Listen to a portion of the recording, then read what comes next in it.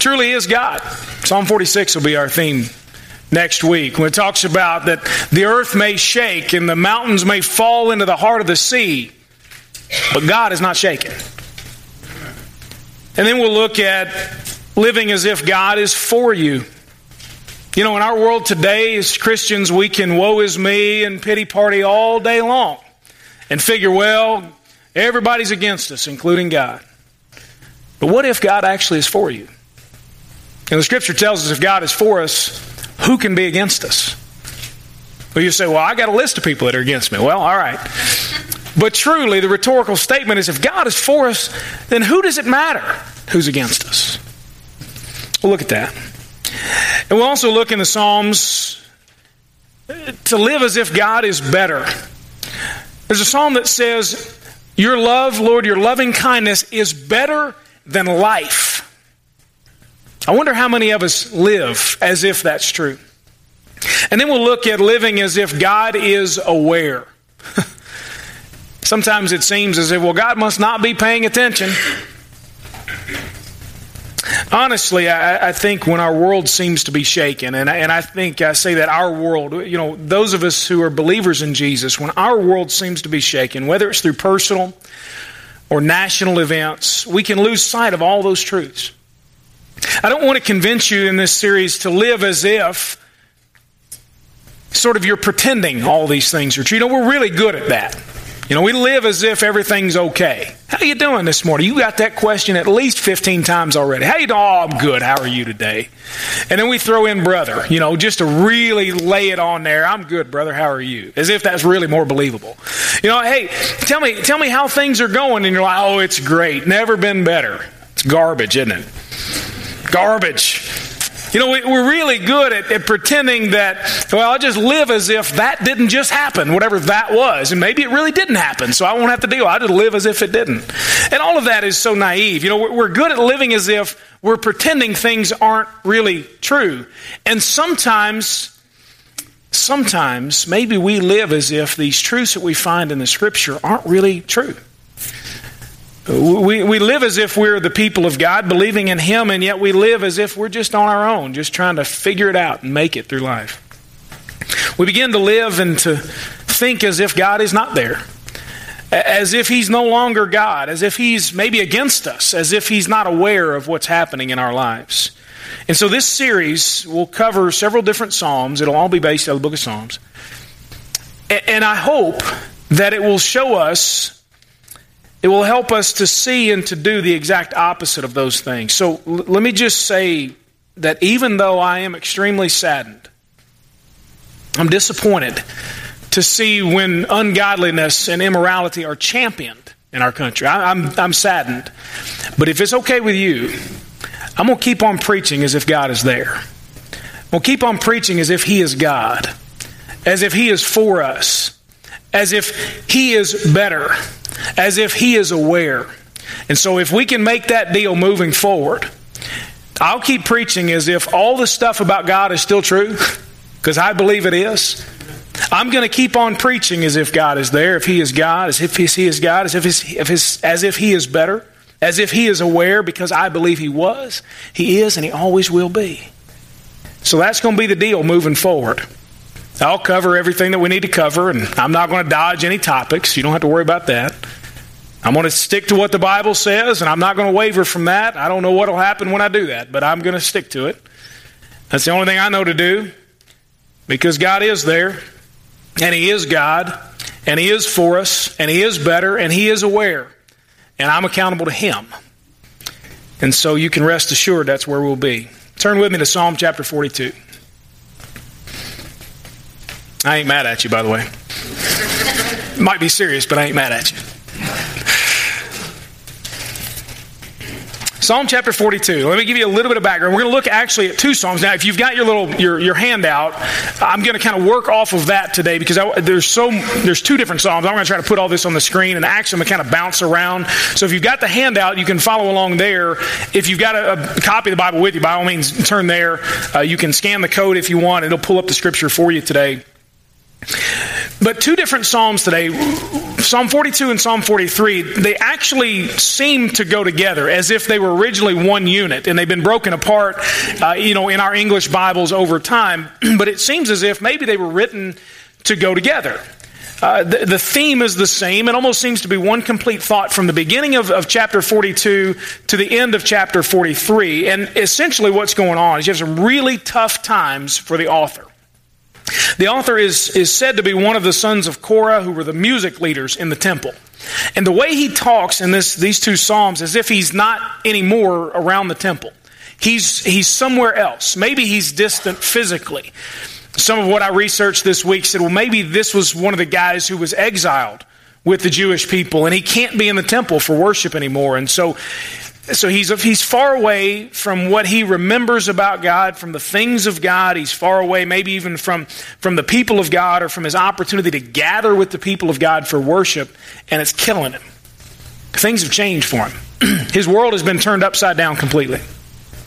And you'll see here the ups and downs of his thought and his emotions. He doesn't know what to do.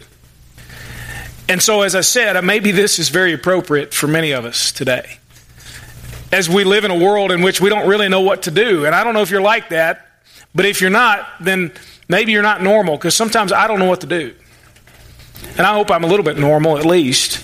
Sometimes I don't know what to do. Things happen and my world gets turned upside down and I start freaking out, I'll be honest with you. My wife can tell you. She's a calm one of the two of us. I start freaking out and she just, comes alongside. We'll get through it. It'll be all right. A lot of different things I freak out about. Maybe you're that way. This is a guy this morning in Psalm 42 and 43, he's freaking out. He doesn't know what to do. He's losing his mind. And it's killing him. Now let's take a look real quick at how things are going for him. All right, so I'm not going to go verse by verse in order here. We're going to cover all the verses, but I'm going to show you and build a case for here's how he's doing. Here's what he suggests that he should do. He talks to himself. If you're a talker to yourself, you'll love the Psalms. They talk to themselves all the time. It's great. You'll know you're not crazy, or at least you join a long line of historical people who've been crazy. Psalm chapter 42, look at verse 2, the second part of verse 2, okay? Here's his question from the very beginning. When can I come and appear before God? Now, what he's saying there is, when can I enter into the presence of God? Really, he's asking, when can I see God's face? When is God going to show up? When can I see him? Because right now I can't. Can't see him. He seems to be absent. He seems to have moved off the scene. He's disappeared. He's checked out. He's on some kind of vacation he's not coming back from. It appears to the author of the psalm here that God is no longer there. When can I see God again? Maybe you've asked the same questions. I need to know he's there. You get the emotion here. The psalmist says, when can I see the face of God? I need to know he's there. I've got some things I need to talk with him about. I need somebody who can handle these things, and there's so much that I don't understand, and God in the midst of all this seems so distant. The psalmist makes it very clear he's struggling with it. Verse 3, if you look at that, he says, my tears have been my food day and night. I get up in the morning and I cry. Midday, I cry. In the evening, I cry. I'm torn up all day long. It's just my routine. In fact, it seems to be the only routine that I have. The only thing that's regular in my life is the fact that I'm torn up inside. Just as regular and natural as eating is, that's how he says his depression consumes him. Second part of verse 3. While all day long people say to me, where is your God? They taunt him. Obviously, it seems to indicate he's maybe a long way from home on enemy territory. And he's getting a hard time for his faith in the Lord. You ever feel that way? They ask him, where is your God? This God you claim to believe in. Why won't he do something? If he's so real and so powerful, where's he at? Why won't he do something? He's not there. You hear the taunts, you hear the trash talking from those who don't believe in Yahweh God. And they say, look, man, you're believing a lie. It's a myth. God's not there. Verse 5 says this. He asks the questions for the first time. He'll ask them 3 times. Why am I so depressed? Why this turmoil within me? Then look at the beginning of verse 6. I am deeply depressed. It's almost as if he's just saying, oh, why do I feel this way? What's going on?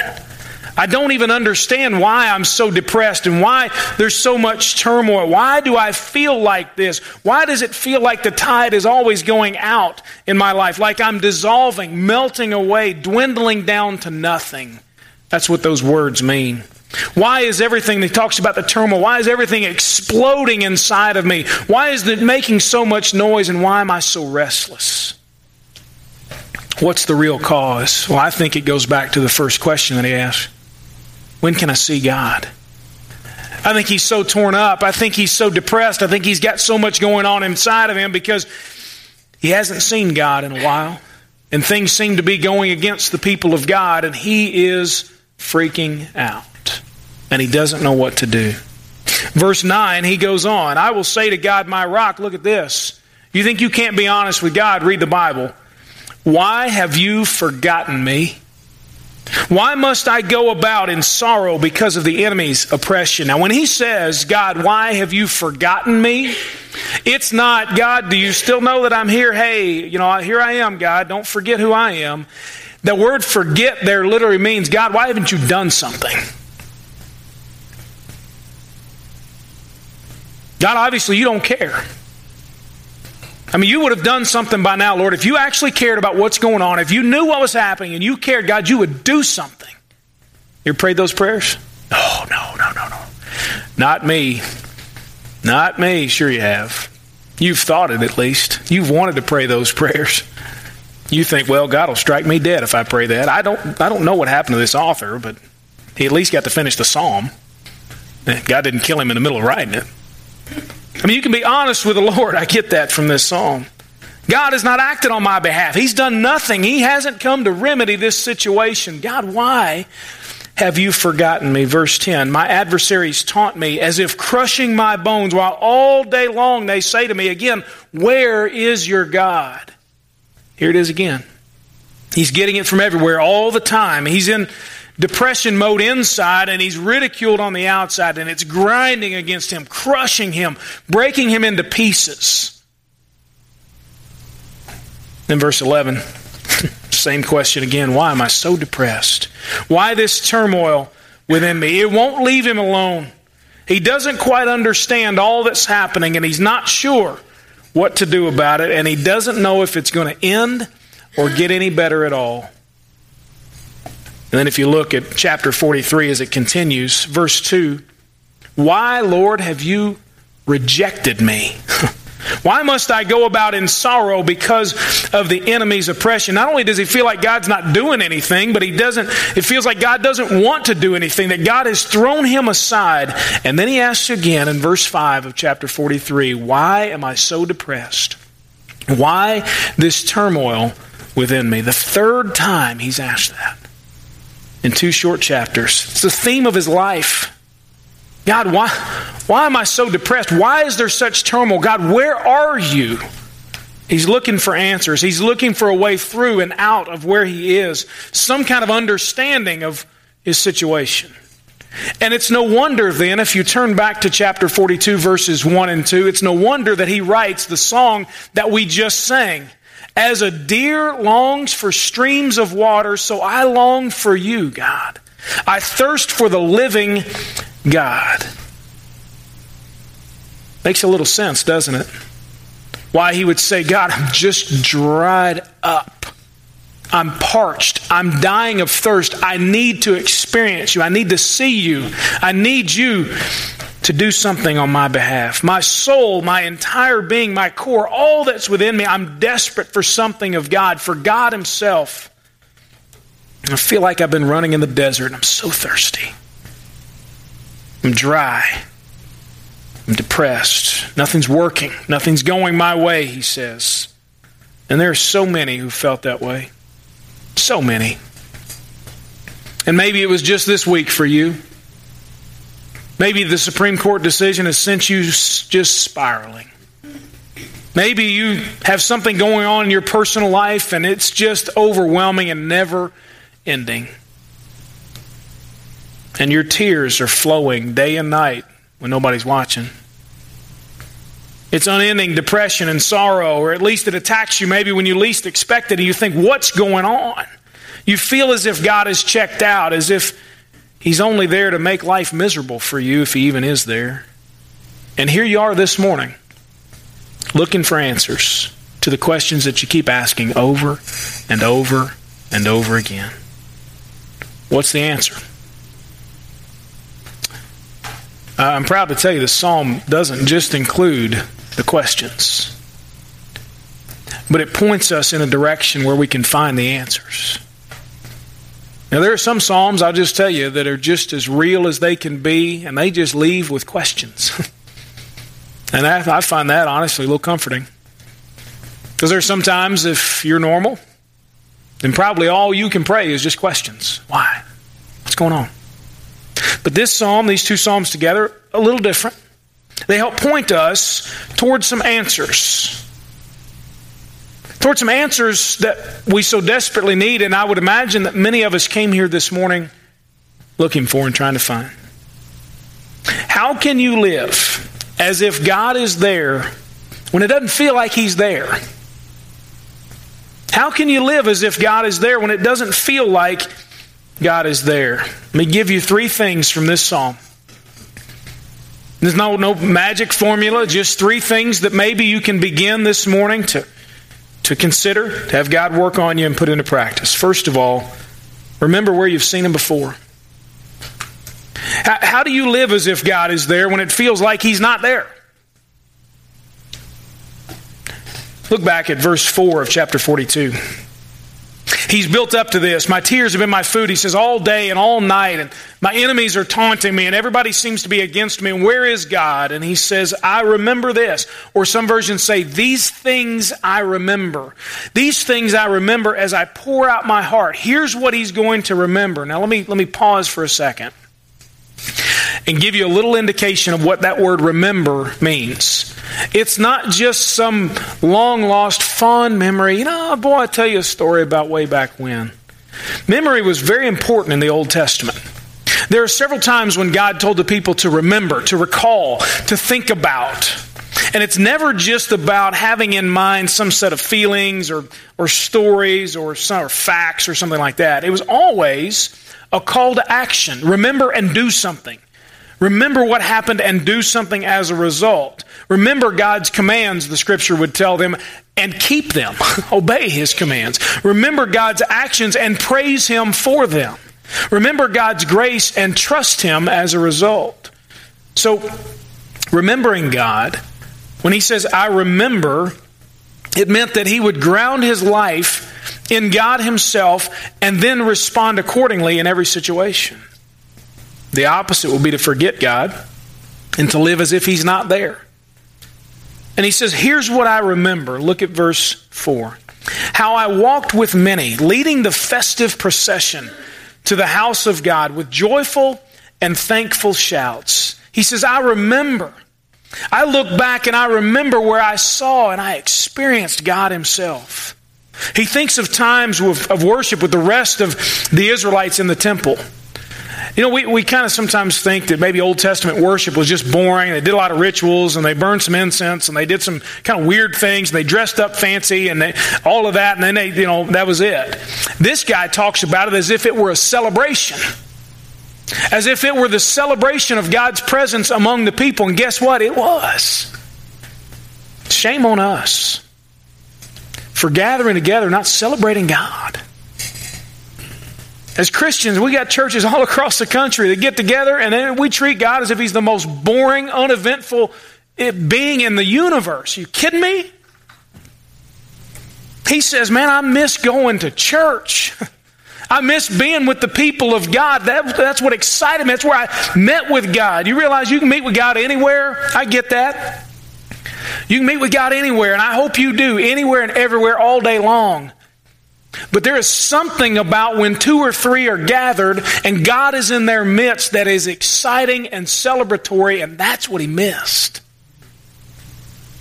There's part of me that, quite honestly, that when things go sour, all I want to do is go to church. And you say, well, good, you get paid to be here, so I'm glad you want... I mean that sincerely. There's something about being with the people of God. Folks, don't miss this, and I'm preaching to the choir this morning because you're here. I know that. But when life happens and you begin to feel isolated, let that feeling drive you toward wanting to be with the people of God. Are we perfect? No. Are we great representations of Jesus Christ? No. But do we have the Holy Spirit living inside of us that can resonate with the Holy Spirit inside of you, and somehow together we can worship God? Absolutely. And that's what He misses. It's joyful. It's pleasant. It's something exciting. And He brings to mind, He says, I remember those times when I would go in with everybody and we'd celebrate what God had done. I wonder this morning if it would help you if you say, you know what, I have not seen God in a while. I mean, I'm just wondering the same things this guy seems to be wondering. Where is God? You know, I don't get it. Think back with me, if you would. Remember when you've seen Him before. One of the first times that I remember God really showing up in my life was something kind of odd, but impactful. I remember getting off the bus when I was a first grader. And the bus had pulled up here, and my house was over here, so I had to cross out in front. It was snowing, and there was snow on the ground, and I was, I guess, 6 years old. And I lived on a street with some, what we used to call hoodlums, who lived up the street. You know what I'm saying? And so they were kind of the folks, you just let them stay up on their side of the street, and you stay on your side of the street. So one of them didn't stop for the bus as I was crossing. And all I remember, as I was about literally to step into where it was traveling, was getting hit on the side of the head with a snowball. It stopped me in my tracks. There it went, as my folks watched. Now, I couldn't say to you in that moment that I got down on my knees and said, hey, thank God. You know, all I thought was, who hit me with a snowball? You know what? But I look back on that, and I say, God, I'm not going to be superstitious, and God, I'm not going to look for an angel or a demon behind every bush, but God, thank you for saving my life. And then a couple of years later, I remember sitting on the edge of my bed in that same home that I was walking to that day.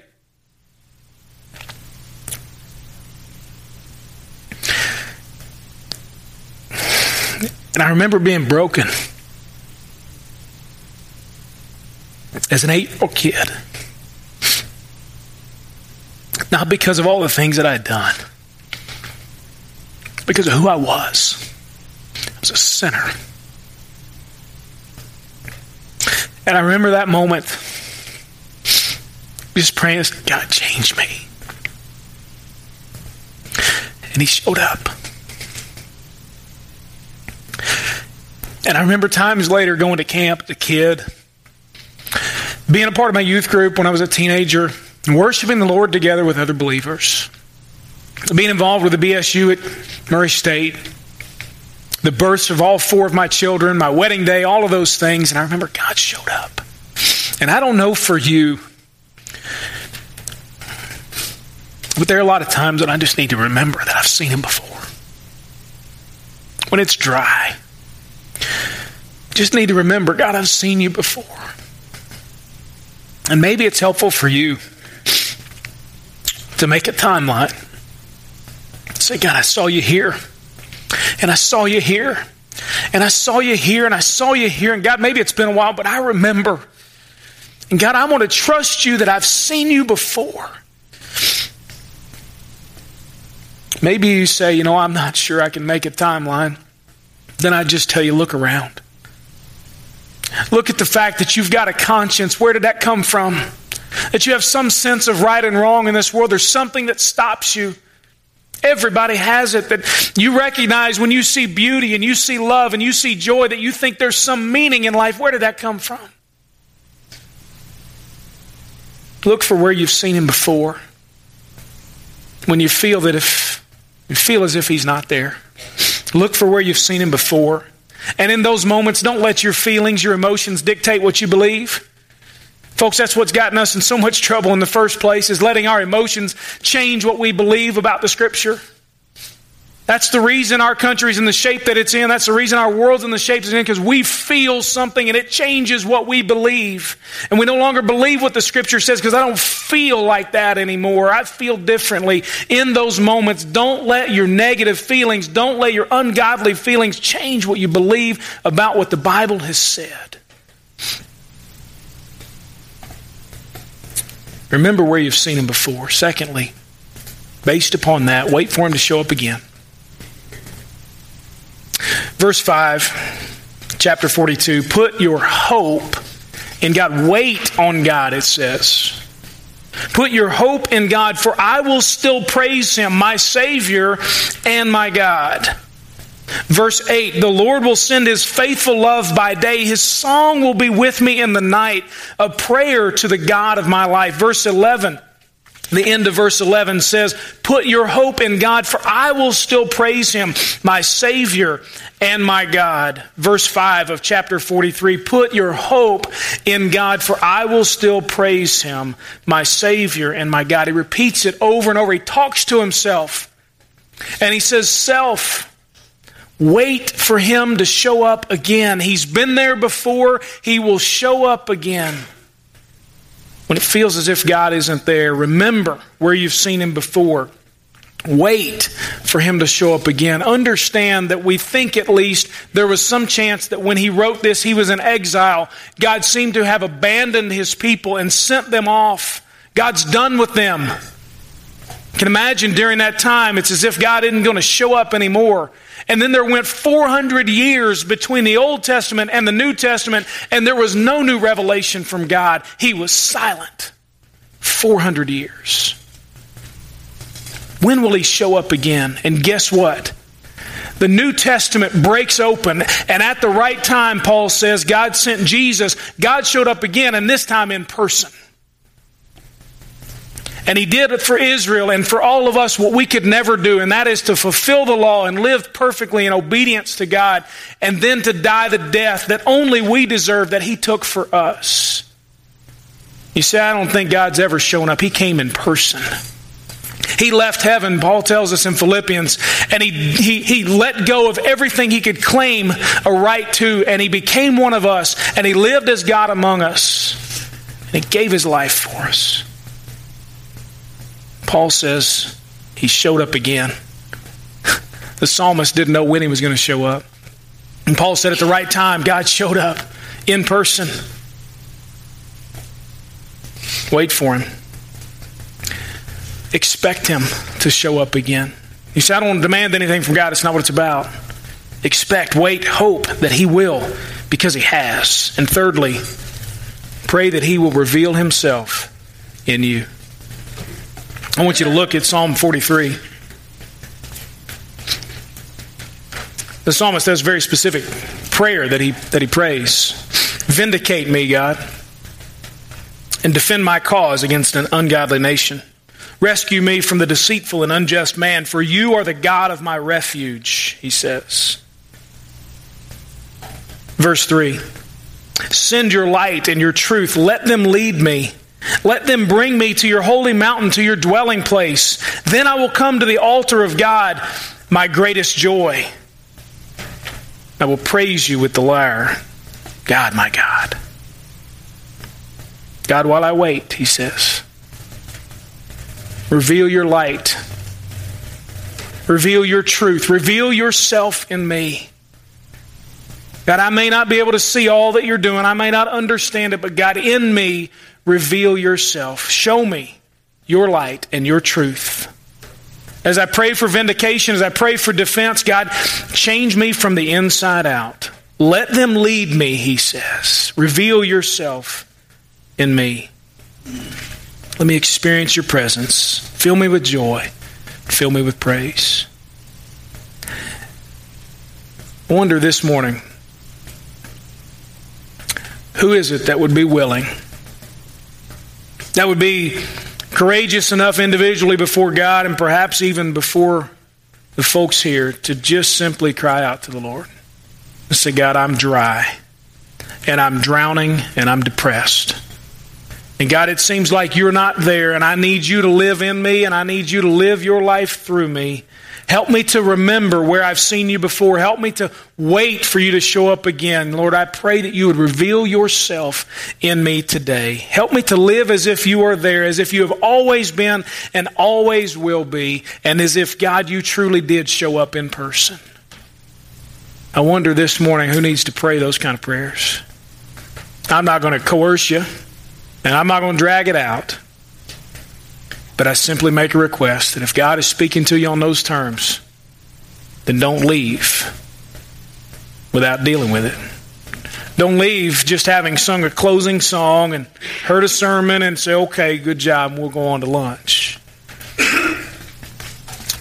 Today may be the opportunity that God has laid before you to do business with Him, to have your life changed by Him. Maybe for the very first time, or maybe you've simply come to the point of complete surrender and you say, Lord, I'm done, I'm dry, and I'm depressed, and I'm drowning. And Lord, I'm going to cry out to you. Let's pray together.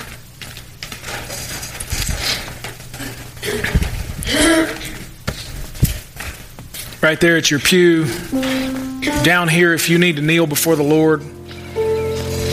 There's no shame in church. Not among the people of God.